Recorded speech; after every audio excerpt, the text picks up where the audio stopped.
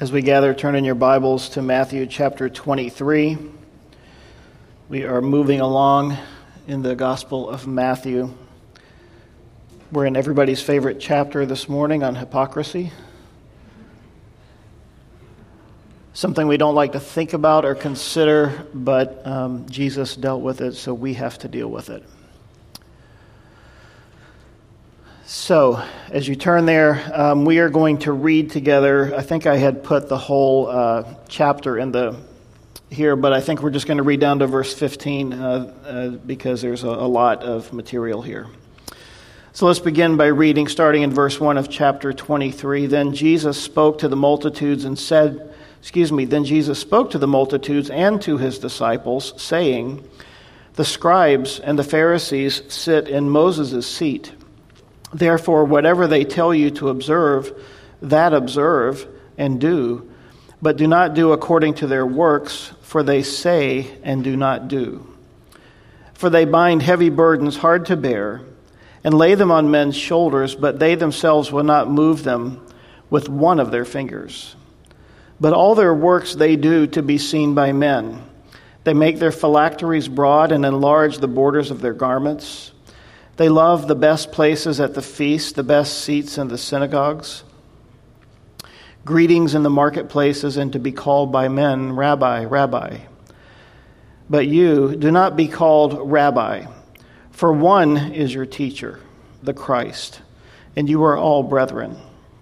Do not call anyone on earth your father, for one is your Father, he who is in heaven. And do not be called teachers, for one is your teacher, the Christ.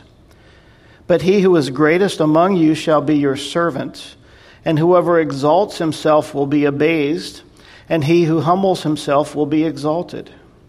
But woe to you, scribes and Pharisees, hypocrites! For you shut up the kingdom of heaven against men. For you neither go in yourselves, nor do you allow those who are entering to go in. Woe to you, scribes and Pharisees, hypocrites! For you devour widows' houses for a pretense and make long prayers.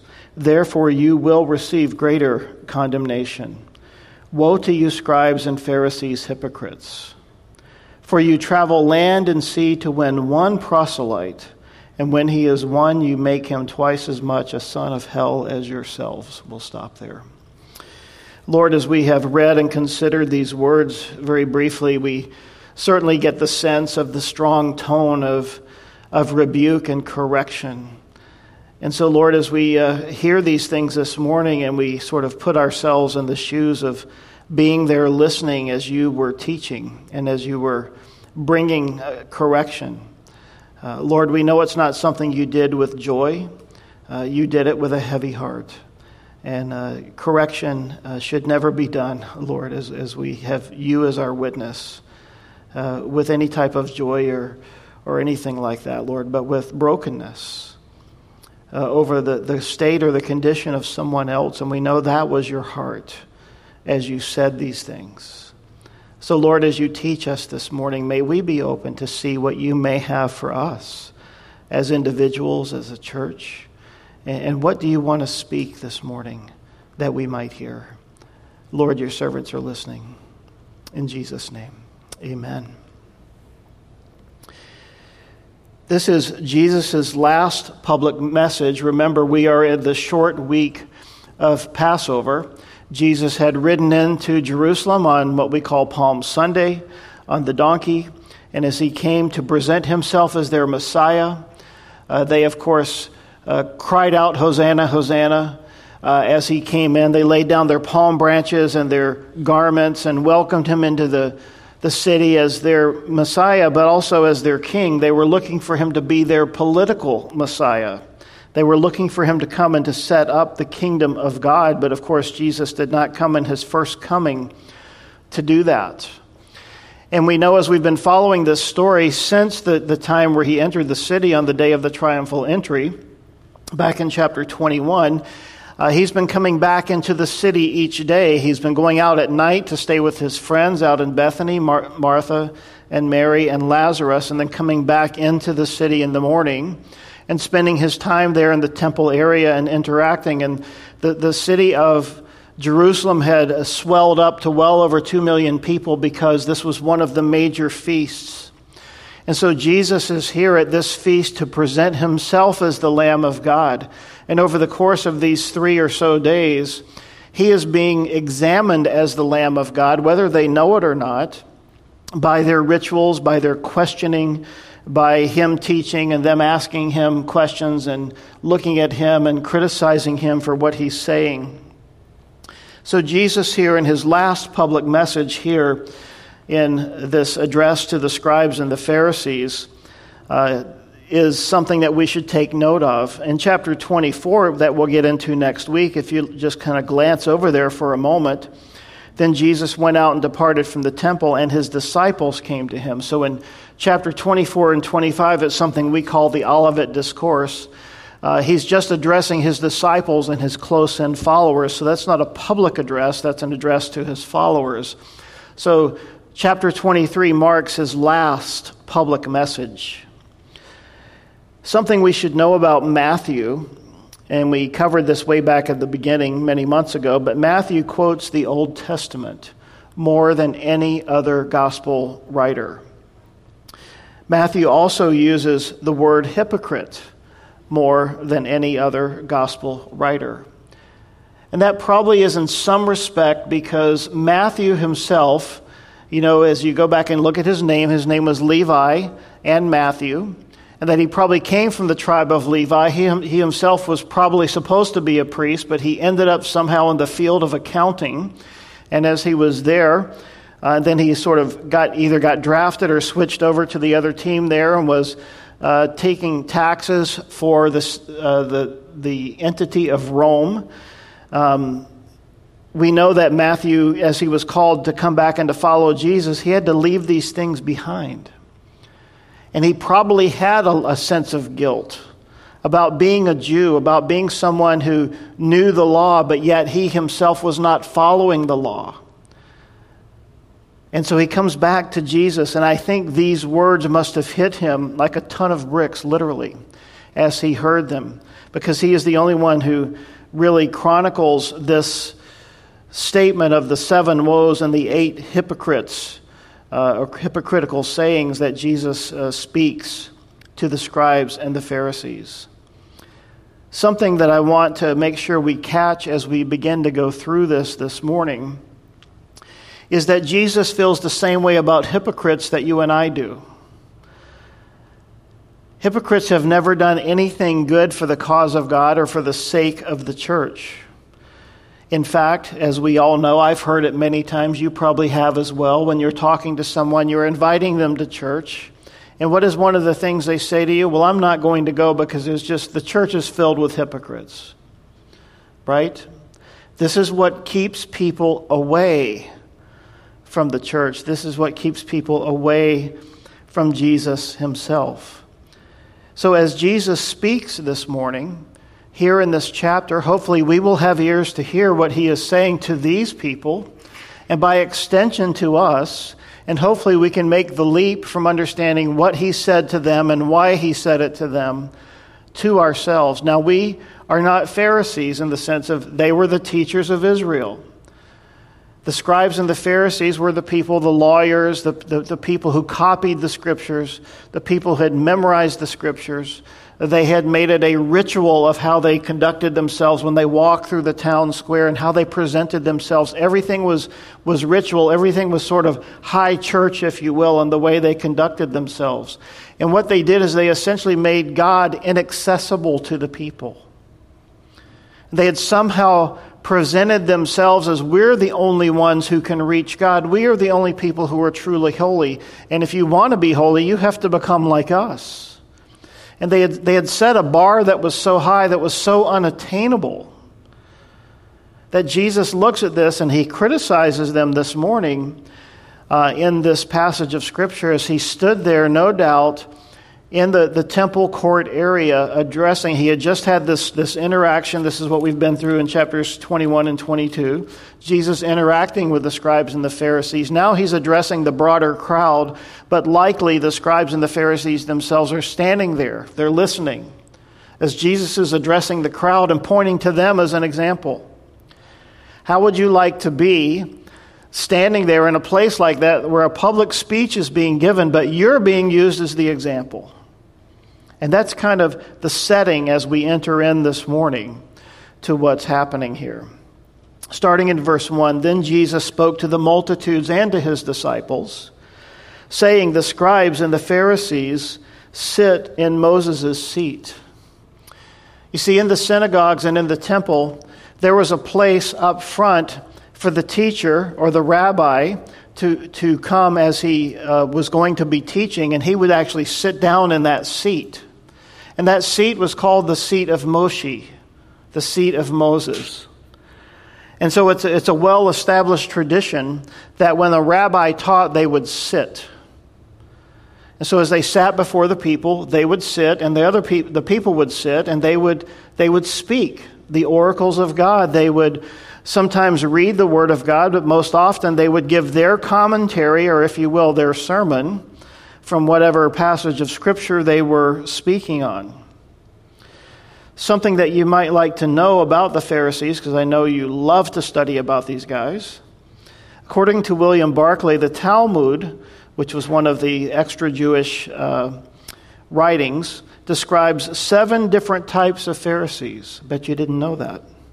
6 of the 7 are bad, 1 is good. Here they are. One Pharisee was called the shoulder Pharisee, who wore all of his good deeds and righteousness on his shoulders for everyone to see. So imagine someone, in a sense, like a decorated military person with all of their tags and things hanging off, except, of course, in the military, it's a sign of honor. In this case here, the shoulder Pharisee found a way to wear all of his good deeds and his righteous acts out on his shoulders for all to see.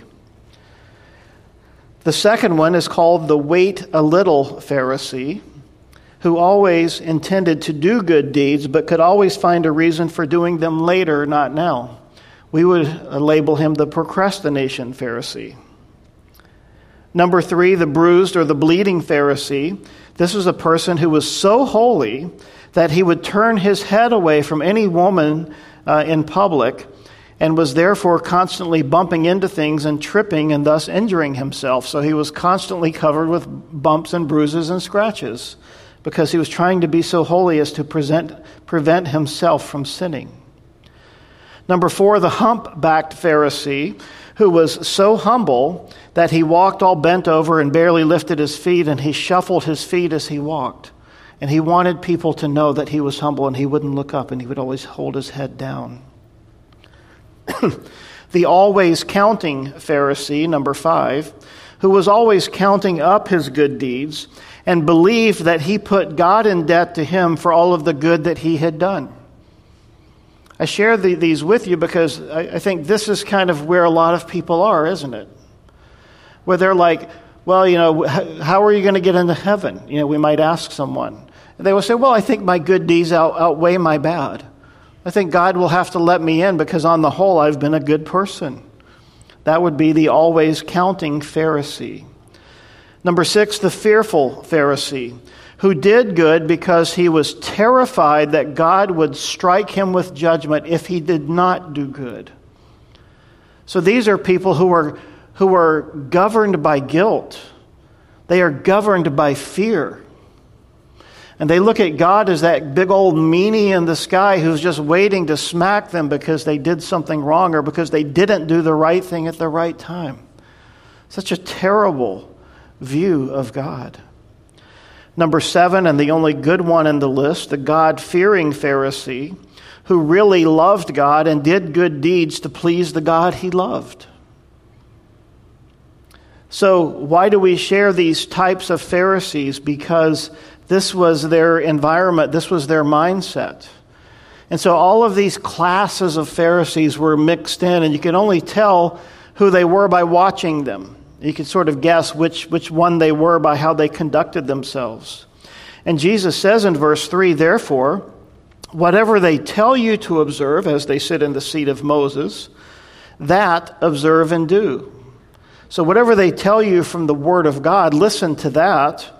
But do not do according to their works, for they say and they do not do. In other words, their walk and their talk do not match. They are literally saying to the people, do as I say, not as I do. In the sense of what Jesus is saying to them. One commentator put it this way. He says, let not the law of God lose its authority with you because of these wicked men. And so the plea I would make with you this morning, if you've ever been harmed by someone who is pharisaical or hypocritical in the way that they live their life, I would say to you what Matthew Poole said, let not the law of God lose its authority with you because of these wicked men. Haven't we heard the phrase before, the few ruin things for the many? It only takes a few. In fact, in our society today, aren't we sort of in that place? We have a few bad eggs, so to speak, who do something, and the whole of society, a whole class of people get judged because of the actions of one or two people. Isn't this what's happening today in some measure by critical race theory? Because of what happened in the history of our country. All white people are now put into this class that we now need to make reparations for the horrible things that happened. And the things that happened were absolutely horrible. But is every person who is not a person of color a racist? And yet this is the way that people are treated. And we don't want that to happen with respect to God's word, with respect to the church. That we're all lumped into one category because there are a few who are bigoted. There are a few who are hateful toward people of different classes, such as the gay and lesbian movement. This is part of the reason why they look at the church and say, because of people like the Westboro Baptist Group and others who, perpetuate hate, that's why we don't listen to you. That's why we don't think the gospel is real. Because we don't see it in the lives of God's people. And Jesus is going to get down to the heart of the matter this morning as he addresses the issue of it's the heart, it's who you are, it's your character that matters, by pointing out that for the scribes and the Pharisees, to them, their character didn't matter. In verse 4, for they bind heavy burdens, hard to bear, and lay them on men's shoulders, but they themselves will not move them with one of their fingers. So imagine someone pointing out to you all the things you're doing wrong in life. I mean, that's not fun, right? Here's the list of everything you're doing wrong, and here's all the things that you need to do to live a good, godly, holy, righteous life. That's what these Pharisees considered to be their specialty. They themselves were the examples of how to live a good, godly, holy, righteous life. Now, Peter ended up addressing this later in the book of Acts, in chapter 15, as he addressed the council, and he says, why do you test God by putting a yoke on the neck of the disciples which neither our fathers nor we were able to bear? I mean, Jesus knows this. Who can have the law laid upon them and all the reasons why you're doing wrong things? Who can have that heavy burden laid upon you and survive? And Jesus points out here in verse 4, they lay the heavy burdens upon the people, but they will not move them with one of their fingers. So they just come in, drop a bomb on you, and walk out. Verse 5, but all their works they do to be seen by men. They make their phylacteries broad and enlarge the borders of their garments. What does this mean? The phylacteries were small leather boxes that they made to tie to their foreheads and their hands. And they placed 4 scriptures in these little boxes, wrote them on little pieces of paper and rolled them up. They had 2 scriptures from Exodus and 2 scriptures from Deuteronomy. And some of those scriptures were as follows. In Deuteronomy chapter 6, we find these words. And these words which I command you today, this is Moses speaking, of course, shall be in your heart. You shall teach them diligently to your children, and shall talk of them when you sit in your house, and when you walk by the way, and when you lie down, and when you rise up. Here it is. You shall bind them as a sign on your hand, and they shall be as frontlets between your eyes. You shall write them on the doorposts of your house and on your gates. You see, they took that so literally, they said we have to write them down and put them on the frontlet of our head and put them on our hands. And so they would tie these little leather boxes to the back of their hand, their wrist, or their forearm, and to the front of their head. And notice what Jesus said here.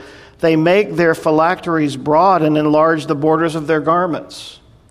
So they began to take this as a little competition. They're walking down the street. They see, Rabbi Fred over here, and he's got a phylactery on his head. And he's like, well, his is this big. I'm going to make mine that big. And so he would go home and make a bigger box to put his tiny little scriptures in. And there was this thing that happened, and that was supposed to communicate to the people that they were incredibly spiritual and that they were so holy.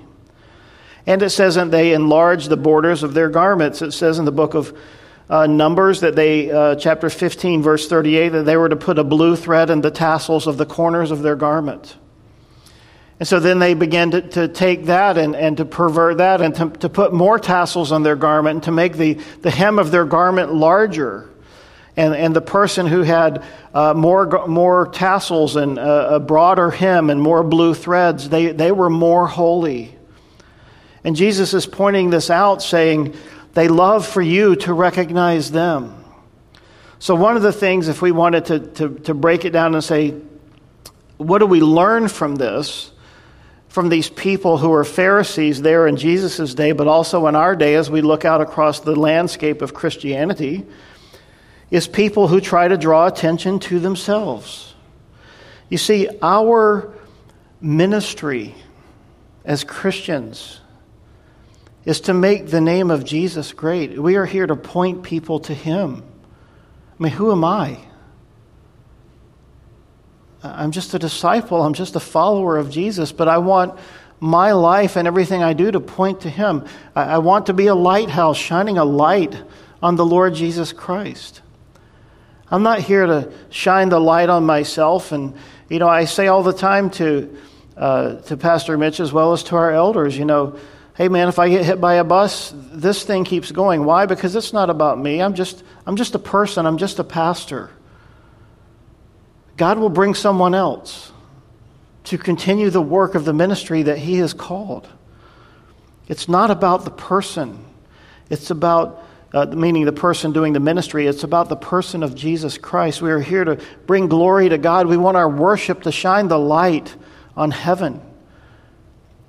We pray every Sunday as we come to a time of worship that we want to literally enter the throne room of God and to be at His footstool worshiping Him. We are not here for a concert. We are not here to be entertained. We are here to worship the one true and living God. And Jesus is looking at these people, these men who have now taken a system that God had created to draw men to Himself, and they have perverted it so that they are now drawing men to themselves rather than to God. And so they lay burdens on people and they won't remove them. They make these phylacteries broad and enlarge the borders of their garments so that people will look at them and think, wow, they're great, they're awesome, they're holy. Verse 6, they love the best places at feasts, the best seats in the synagogue.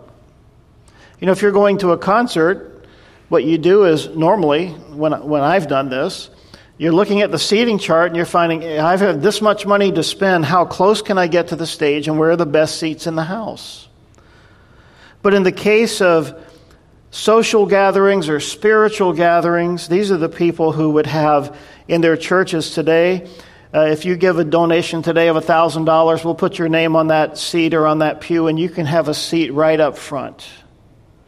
You can be special. They love the best place at feasts, the best seats in the synagogues. They're going to get there 2 hours early before service so they can save their seat. And they love the greetings in the marketplaces, and they love to be called by men, Rabbi, Rabbi. The word rabbi literally means my great one. It was a title of distinction. He says, but you do not be called rabbi, for one is your teacher, the Christ, and you are all brethren. I grew up in North Carolina, and I grew up in the Southern Baptist church system. And I'm not criticizing them by saying the things I'm about to say. But one of the things I never understood as a child, and especially as I moved into adulthood through the teenage years, is why every pastor of a church was doctor, or why he was reverend doctor, or the doctor reverend. And these titles were well established, even to the very day. The church where my parents attended for many years before they passed away is, pastored by a man who holds the title doctor, and he prefers to be called Dr. So-and-so. That's how he prefers to be addressed. I say this to say that. That sort of falls into this category here of what Jesus is saying. Now, just to be clear, I don't care what you call me. Just don't call me late for dinner, haha. But, I'm a servant like you. Pastors and ministers, we're here to serve God by serving the people of God. We are here, as Jesus said, he's going to get to it in a few minutes, to take the lower seat. We are here to, as it were, to be the janitor of the church in the sense of we are here to serve, to take the lowest place, to take the place of no recognition. But what happens is these things get turned around in our flesh. And we want people to praise us and to, hey man, I worked hard, I studied hard, I got that title, I want you to call me by that title. Listen, I'm not doing my job if you're looking at me, wrong. Look at Jesus. I will fail you. A human being will always fail you and disappoint you, but Jesus never will. Do not be called rabbi, for one is your teacher, the Christ, and you are all brethren. We look to Jesus.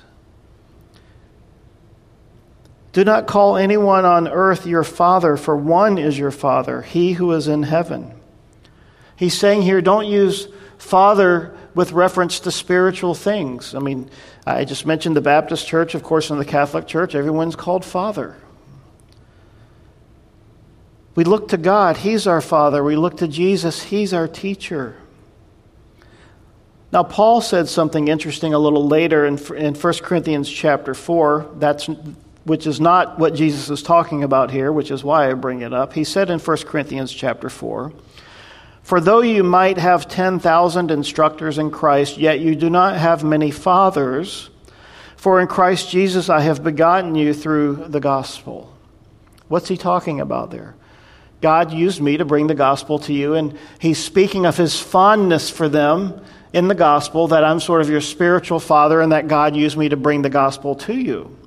But Paul was not standing in the place of or demanding that they call him father, or that they call him by a title. In fact, Paul, the apostle, before he was saved, was known as Saul of Tarsus, may have likely been there when Jesus said these things. We know he was a member of the Sanhedrin. He was there in Jerusalem during these days. He may have been a part of this. We don't know. He could have heard what Jesus said.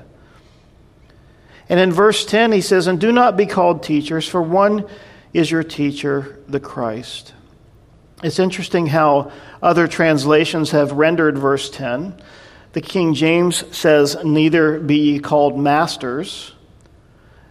The ESV says instructors, and the NASB says leaders. And so they all kind of get to the heart of the matter, whether it's teachers or masters or instructors or leaders. He's saying, hey, look to God. Don't look to men. Again, Paul said, in looking at people in the church, 1 Thessalonians chapter 5, he says, we urge you, brethren, to recognize those who labor among you and are over you in the Lord and admonish you. What's he talking about here versus what Jesus is talking about? Jesus, is talking about people who are usurping authority and who are, if you will, involved in what would be called spiritual abuse. They are exercising authority over you and demanding that you follow their example and that you obey them, and they have an unwelcomed reach into your life. Paul is talking here about people who serve the Lord and who God has placed in a position, pastor, poimen, means shepherd, in a position to shepherd the flock of God, to serve you. And they love you, and the things they do, they do to serve God and they do to love you. But they are not to be in the place of exalting themselves or exerting undue authority over you. He says, esteem them very highly in love for the sake of their work. Paul said to the Philippian church in chapter 2 regarding his friend and his servant Epaphroditus. Epaphroditus had become ill, and he was a staunch, loyal, devoted person to Paul. And he had became ill, and he was sort of the courier running the letters back and forth from Paul in prison in Rome and to the various churches that Paul was writing to.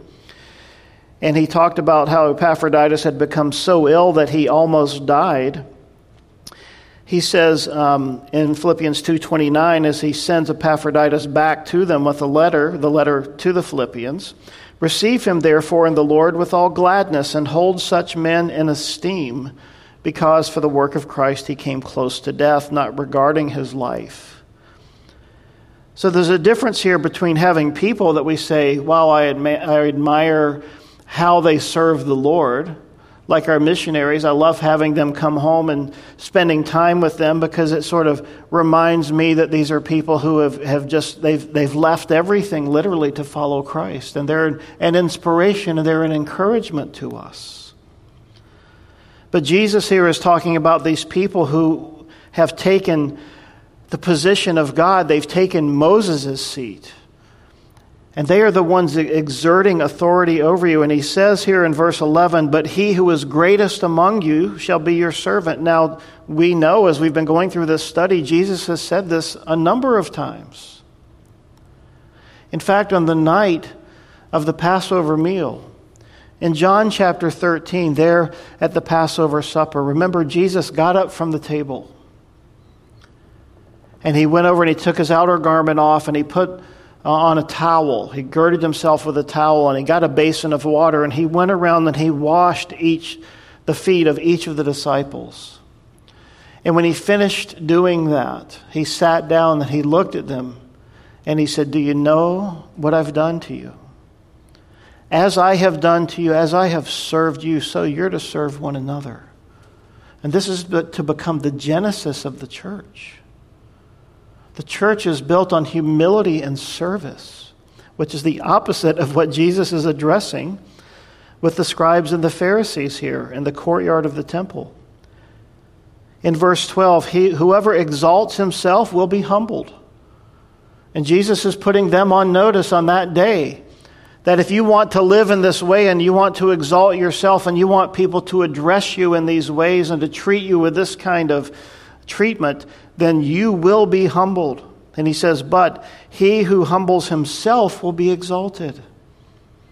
James speaks of this. Peter speaks of this. I could have pulled all those verses out and quoted them here today. But we know these things, do we not, as believers in Christ? The greatest person in the midst of any group of people is the person who is the servant. And this is something that we need to have trained out of us. And the only way that's going to happen, we'll get to this a little bit later, is by spending time alone with God and His Word. Asking Him to examine us and to make us into the image of His Son, Jesus Christ. To be a servant like Jesus. In so many places, I looked up some of them. I just pulled out a few here from the book of Matthew. We're going to get into this a little bit more next week in chapter 24 and in 25. Jesus said, yet it shall not be so among you, but whoever desires to become great among you, let him be your servant. Matthew 23, but he who is greatest among you shall be your servant.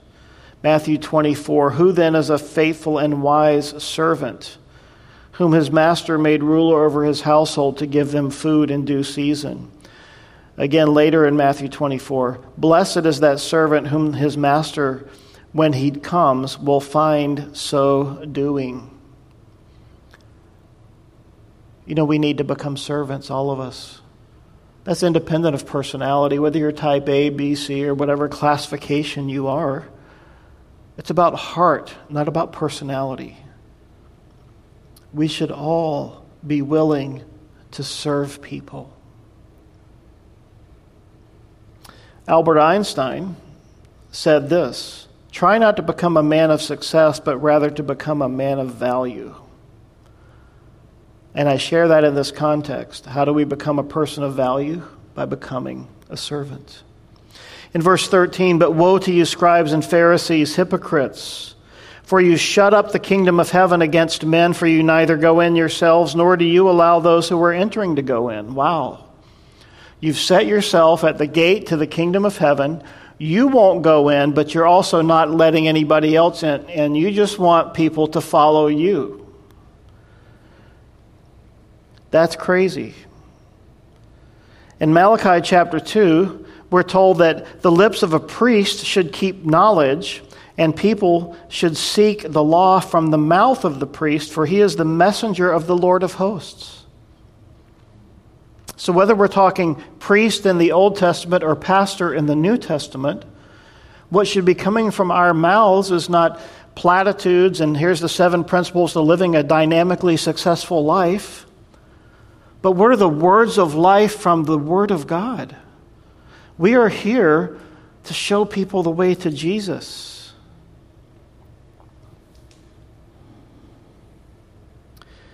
Jesus said in Matthew 18, which we studied a few weeks back, speaking of little children, he says, "Assuredly I say to you, unless you are converted and become as little children, you will by no means enter the kingdom of heaven." That simplicity, that purity of heart. Therefore, whoever humbles himself as this little child is the greatest in the kingdom of heaven. Whoever receives one little child like this in my name receives me, and then whoever causes one of these little ones who believe in me to sin, it would be better for him if a millstone were hung around his neck and he were drowned in the depth of the sea. Jesus said here in verse 13, "Nor do you allow those who are entering to go in." What a terrible thing to think that someone wants to lead someone to the gate of heaven and then stop there and not come in. Verse 14, "Woe to you, scribes and Pharisees, hypocrites." Now, a hypocrite means pretender, right? If you've ever gone to a show at a theater, often when you go in, there's that Greek symbol of the 2 masks. There's one of a mask that's smiling and happy, and there's one of a mask or a face that's frowning. Hypocrite means pretender. It means actor. "Woe to you, scribes and Pharisees, hypocrites, for you devour widows' houses and for a pretense make long prayers. Therefore, you will receive greater condemnation." In other words, there were some Pharisees who were fleecing widows. The equivalent of that today would be, let's just go there, the televangelists who are on TV, appealing to people who are at home, shut-ins, people who have no means of getting out and going to church. So their church is on TV and that's all they can do. Think about people in nursing homes who can't get out and go anywhere. And they're watching these people plead for money. And I know you're probably just on Social Security, but God's going to take care of you. Send your next Social Security check. Send the whole thing to us, because we need your money to continue this ministry, or this channel is going to go off the air if you don't send your money in. And they do these things. And here, even in the Old Testament, here in the New Testament, the scribes and the Pharisees were doing these things. And part of the way they did it was by praying these long prayers and appearing spiritual. And their false spirituality became a platform for them to demand money from people. This is a horrible thing, to rob the people of God. Verse 15, "Woe to you, scribes and Pharisees, hypocrites, for you travel land and sea to win one proselyte. And when he is won, you make him twice as much a son of hell as yourselves." A proselyte means a convert to a cause. And the Jews would travel looking for Gentiles whom they could convert to Judaism. And if they could get them to convert and to be circumcised and to come in and take a vow and renounce everything from their Gentile ways and adopt the Hebrew or the Jewish way of life and only eat kosher from that day forward and all of those things. They considered it a success. But you see, they hadn't won them to God. They won them to their way of life. Thus, when Jesus says you make him twice as much a son of hell as yourselves, Jesus is saying to them, you guys are headed to hell. The word he uses for hell here is the worst word. It's the word Gehenna. It's the place of eternal torment. And he says, you are leading people to where you're going, not to heaven, but to hell, under the pretense of we are spiritual, religious people. One person said their business was not to turn men from sin unto God, but merely to convert them to an opinion. We see this today in the church. We've had people come through here trying to convert us to Reformed theology, to a particular way of looking at things, or to their point of view on any given thing. We had a guy come through here a while back who was vehemently debating with us about baptism. That baptism is essential for salvation, meaning if you're not baptized, you're not saved. And, people have their things that they get stuck on. Verse 16, woe to you blind guides. Now, this was a slap in the face because they thought they were woke or illuminated. Who say, whoever swears by the temple, it is nothing, but whoever swears by the gold of the temple, he is obliged to perform it. So he looks at this situation where someone comes in and they give to the temple, and you can see into the temple, you can see on the altar, or you can see in the temple coffers that someone has given. And he says, I'm going to make an oath. And in taking this oath, I'm going to convince you that here's how you know that I'm going to keep my oath, that I'm really sincere and I'm really truthful in the way that I'm presenting myself. And so the way I'm going to do that is I'm going to swear by the gold of the temple. Not by the temple itself. The temple's just a building, but the gold of the temple, no, that's something tangible. And so Jesus looks at that and he says, fools and blind, which is greater, the gold or the temple that sanctifies the gold? Our offerings are given to the Lord. Now, who dwells in the temple? It's to be a place where God himself dwells. And yet you're saying the temple itself doesn't sanctify the gold, but it's the altar. So when I swear, I'm going to swear by the altar. Now we do these things in today in our world, don't we? In our court systems, I don't know if they still do this. When you go up to take the witness stand, you're supposed to put your hand on the Bible, the Word of God, and to say, I swear to tell the truth, the whole truth, and nothing but the truth, so help me God. Or, if you're really trying to convince someone that you're sincere in what you're doing, you say, man, I swear on a stack of Bibles. Ever heard that one? Ever heard the phrase, I swear on my mother's grave? This is true. I've heard these things. As if it's not true if I say it just normally. It's only true if I say it and then follow it up with one of those things to convince you that I'm real, that I'm sincere.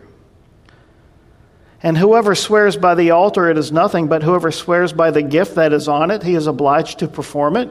You've made these distinctions. You're looking at the things around the temple. You're looking at the things around how God has desired and designed that we come to him in worship and in sacrifice, and we humble ourselves before him, and yet you've made these divisions. The temple's not holy, but the altar's holy.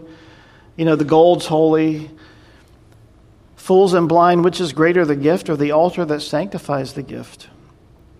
Therefore, he who swears by the altar and swears by it and by all things on it, he who swears by the temple swears by it and by him who dwells in it, by God himself. Are you saying, Mr. Pharisee,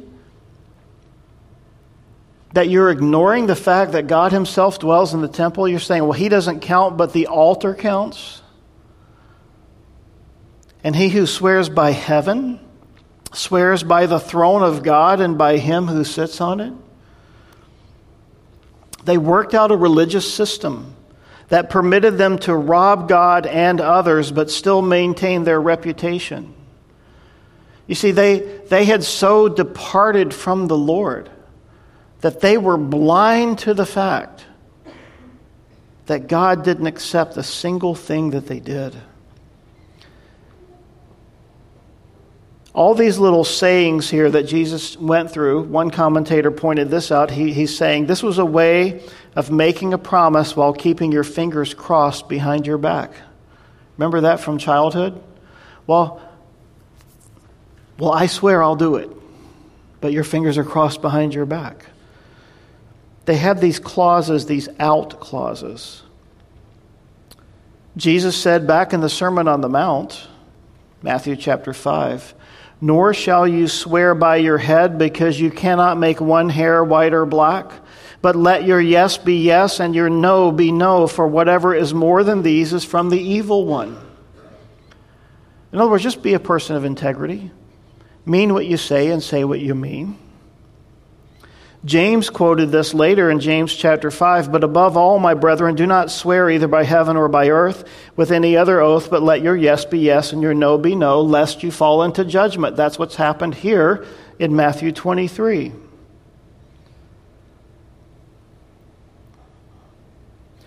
"Woe to you, scribes and hypocrites," verse 23.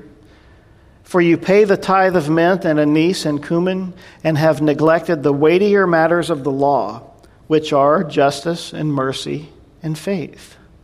These you ought to have done without leaving the others undone." Their tithing was meticulously noteworthy but hypocritical because it served to soothe the guilt of their neglect of the weightier matters of the law. Listen to this. It is both possible and common to be distracted with relatively trivial matters while a lost world perishes.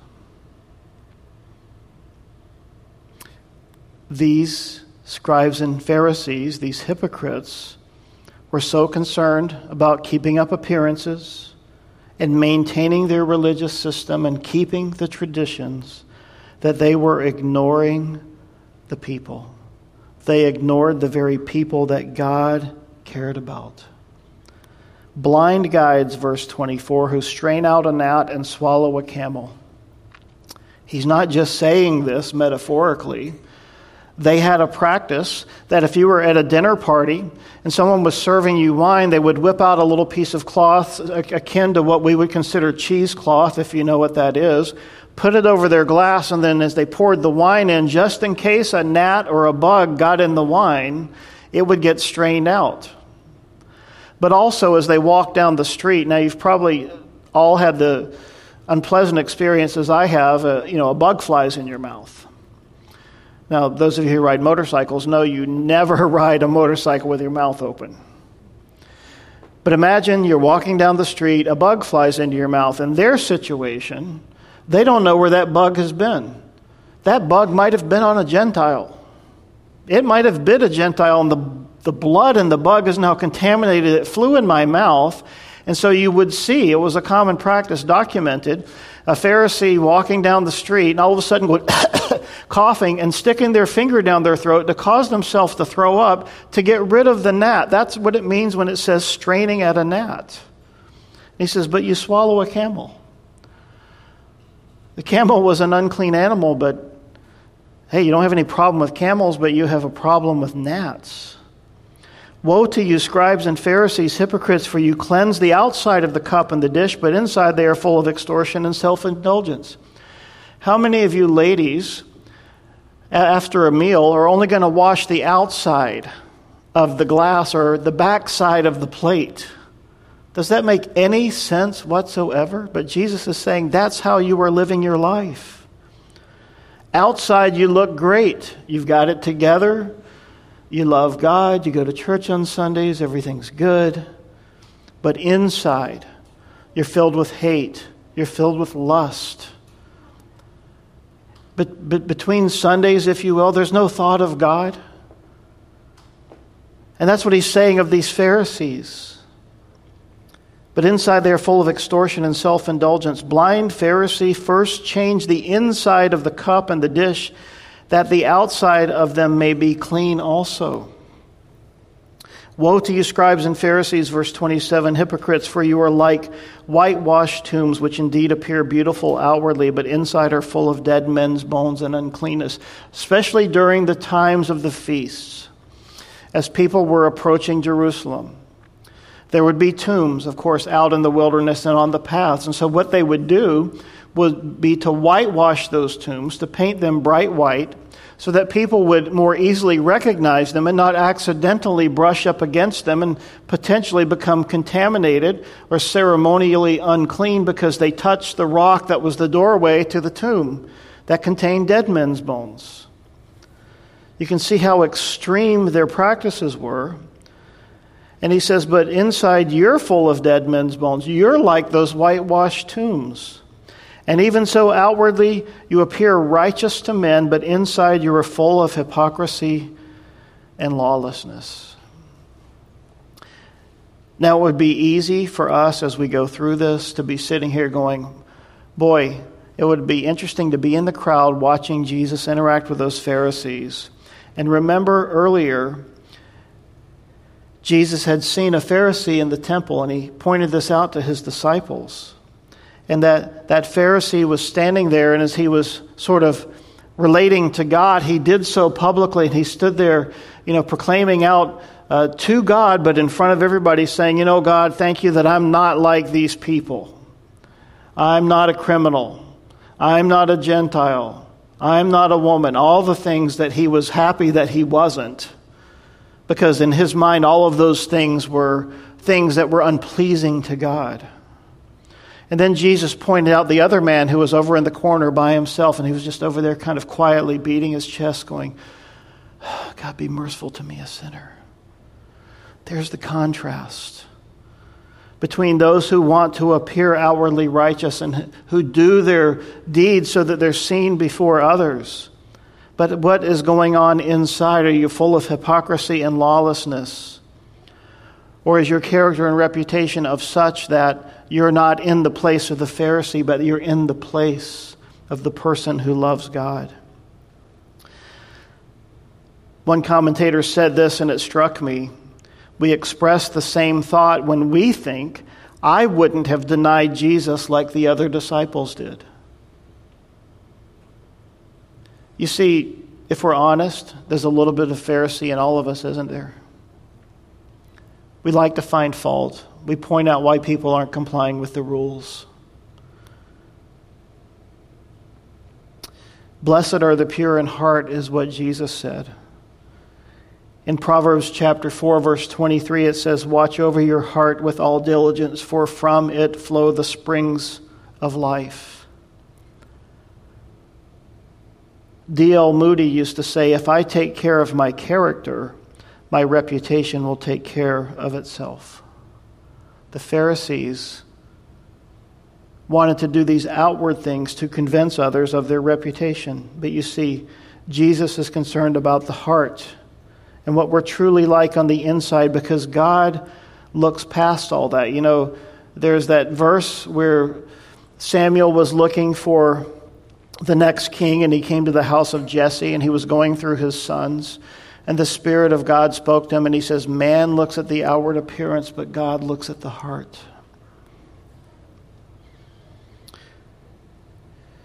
Woe to you, scribes and Pharisees, hypocrites, verse 29, because you build the tombs of the prophets and adorn the monuments of the righteous. And we say, if we had lived in the days of our fathers, we would not have been partakers with them in the blood of the prophets. Therefore you are witnesses against yourselves that you are sons of those who murdered the prophets. Fill up then the measure of your father's guilt. Serpents, brood of vipers, how can you escape the condemnation of hell? Jesus was telling them very clearly, they weren't saved. They didn't know God. They had a dead religion. Therefore, indeed, verse 34, I send you prophets, wise men, and scribes. Now listen, up to this point in time, Jesus has been speaking to them as the master, the rabbi, the teacher, the Messiah. But he's been speaking to them from God's word, from God's authority. Now he says in verse 34, listen, he's addressing them, and he says, therefore, indeed, I send you prophets. He's now speaking as God himself. He switched. Up to this point in time, he did not say I. Now he's saying I. I send you prophets, wise men and scribes. Some of them you will kill and crucify, and some of them you will scourge in your synagogues and persecute from city to city, that on you may come the righteous blood shed on the earth, from the blood of righteous Abel to the blood of Zechariah, the son of Berechiah, whom you murdered between the temple and the altar.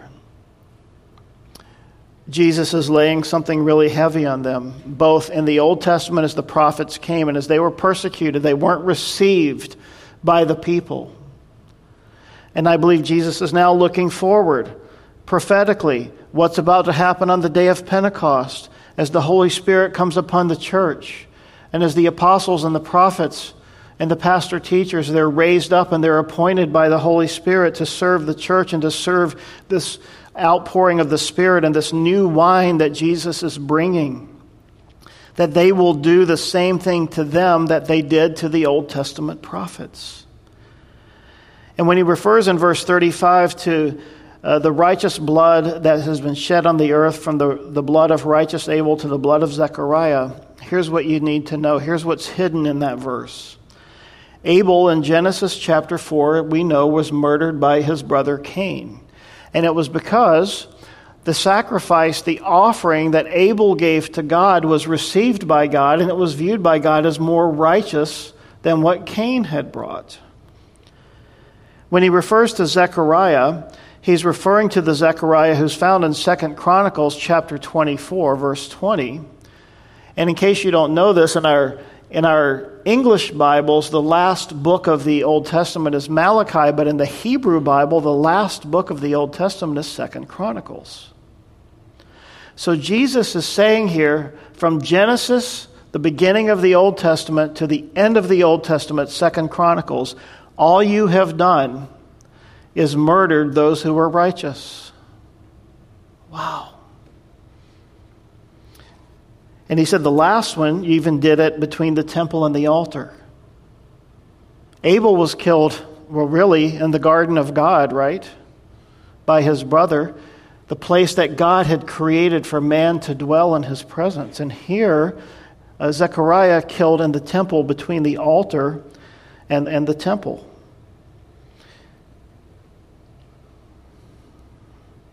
One can almost feel the withering force of his strong and mighty indignation directed not against the people, but against their false guides. And yet, behind it all is his heart. And the woes merge into a wall of agony, the cry of a mother over her lost child. You see, Jesus is not saying this, I think, with anger and venom. I think he's speaking these things with a broken heart because so many people have been led astray. Yes, he's upset at how the Pharisees have led astray the people. And this should explain to us, as we read elsewhere in the Scriptures, how God hates false teachers and he hates false prophets. They're here today, aren't they? They're all over our society. The NAR, the New Apostolic Reformation, is a purveyor of these things. I could list names of churches. We don't have time today because the list is too long. But there's plenty of them out there who have people saying that they are here today receiving fresh revelation from God on the par of Scripture. And when their prophets today speak, or their bishops, or their apostles, whatever their name is, and they go by these names, they're doing all the things we're reading about here in Matthew chapter 23. And they're traveling around proclaiming that God has spoken to us. And on the level of Scripture, what you have to receive what I'm saying as the same as or higher than the Scriptures. And then they call you to follow them into their madness. False prophets, false teachers. So this raises the question to me, and I realize we're at time here. How does God speak to us? How do we hear his voice? And we'll finish with this morning. Hebrews 4:12. For the word of God is living and powerful and sharper than any two-edged sword, piercing even to the division of soul and spirit and of joints and marrow, and is a discerner of the thoughts and the intents of the heart. And there is no creature hidden from his sight, but all things are naked and open to the eyes of him before whom we must give an account. See, the word of God, this is how we hear the voice of God. This has been recorded for us. Some have often said, and I agree with them, this is God's love letter to us. What you hold in your hands is God's word to you. And let me encourage you this morning to read it. You may remember back in 1 Samuel chapter 3, Samuel had been dedicated to the Lord. He's there in the temple. His mother has left him now. Samuel, the prophet, or the priest, is raising this, Eli, is raising this young boy, Samuel. And there in 1 Samuel chapter 3, you may remember the story. Samuel's in bed, Eli's in bed. They're in their separate rooms in the back of the temple. And he begins to hear this voice calling his name at night. And he goes and he thinks it's his master, Eli, and he goes and he says, "You called me." He says, "I didn't." And this happens 3 times. And then Eli says, "Well, I think it's the Lord speaking to you. So the next time you hear his voice, say, 'Speak, Lord, for your servant is listening.'" So in 1 Samuel 3:7, now Samuel did not yet know the Lord, nor was the word of the Lord yet revealed to him. And the Lord called Samuel again the 3rd time, so he arose and went to Eli, and he said, "Here I am, you called me." He said, "I didn't." So he said, "Say this to the Lord." Now in verse 10 of 1 Samuel 3, now the Lord came and stood and called as at other times, "Samuel, Samuel," and Samuel answered, "Speak, for your servant hears." You see, this must be our heart attitude. I want you to know something this morning. God wants to speak to you. You know, and we gather once a week for an hour to worship the Lord and to come together and praise God for that, and we need to do that. Do not forsake the assembling of yourselves together. It's important that we do that. This is where we get the teaching of the Word of God, the encouragement and the fellowship, all of the things that we need. But we also need to have daily manna from the Lord on our own. You and your Bible and the Lord. Letting him speak to you. See, if we are not listening, as Samuel, "Speak, Lord, for your servant hears." If we are not consistently spending time in his word, then we're not listening. In effect, we're saying, "God, I don't believe you're going to speak to me. I don't believe you can. I don't believe you will." And I want you to hear his voice. So we'll get to the lament over Jerusalem next week. But this morning, let's leave with this. Hopefully, we are not like the Pharisees.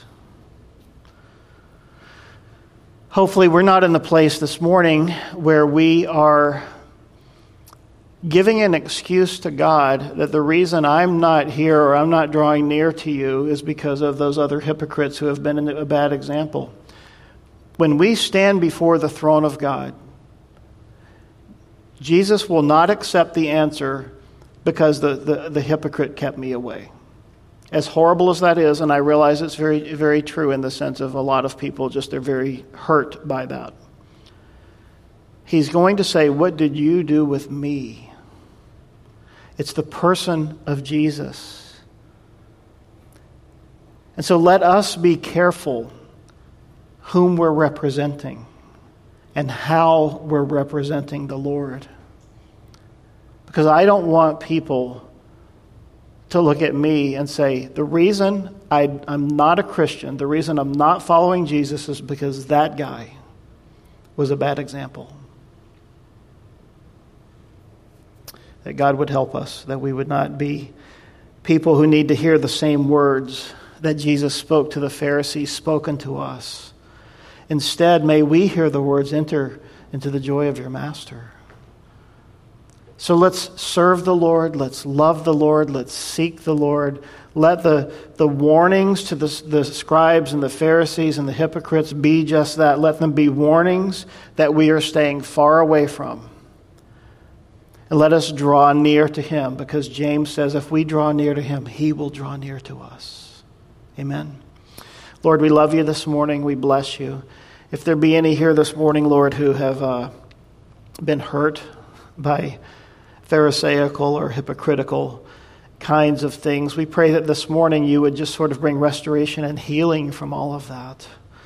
And Lord, if we have been Pharisaical or hypocritical in our lives at any point in the past, or even maybe right now, Lord, this morning we repent from that. We walk away from it. We turn back to you. We say, God, help us. Be gracious to us. Be merciful. Lord, show me how every day I can just open your word and listen to you. Lord, give me that hard attitude of speak, Lord, for your servant is listening. Lord, we love you. We want to love you more. We draw near to you this morning. We want to be even closer to you. Lord, may we walk hearing only your voice and not the chatter of the world and the madness of everything that's going on out there.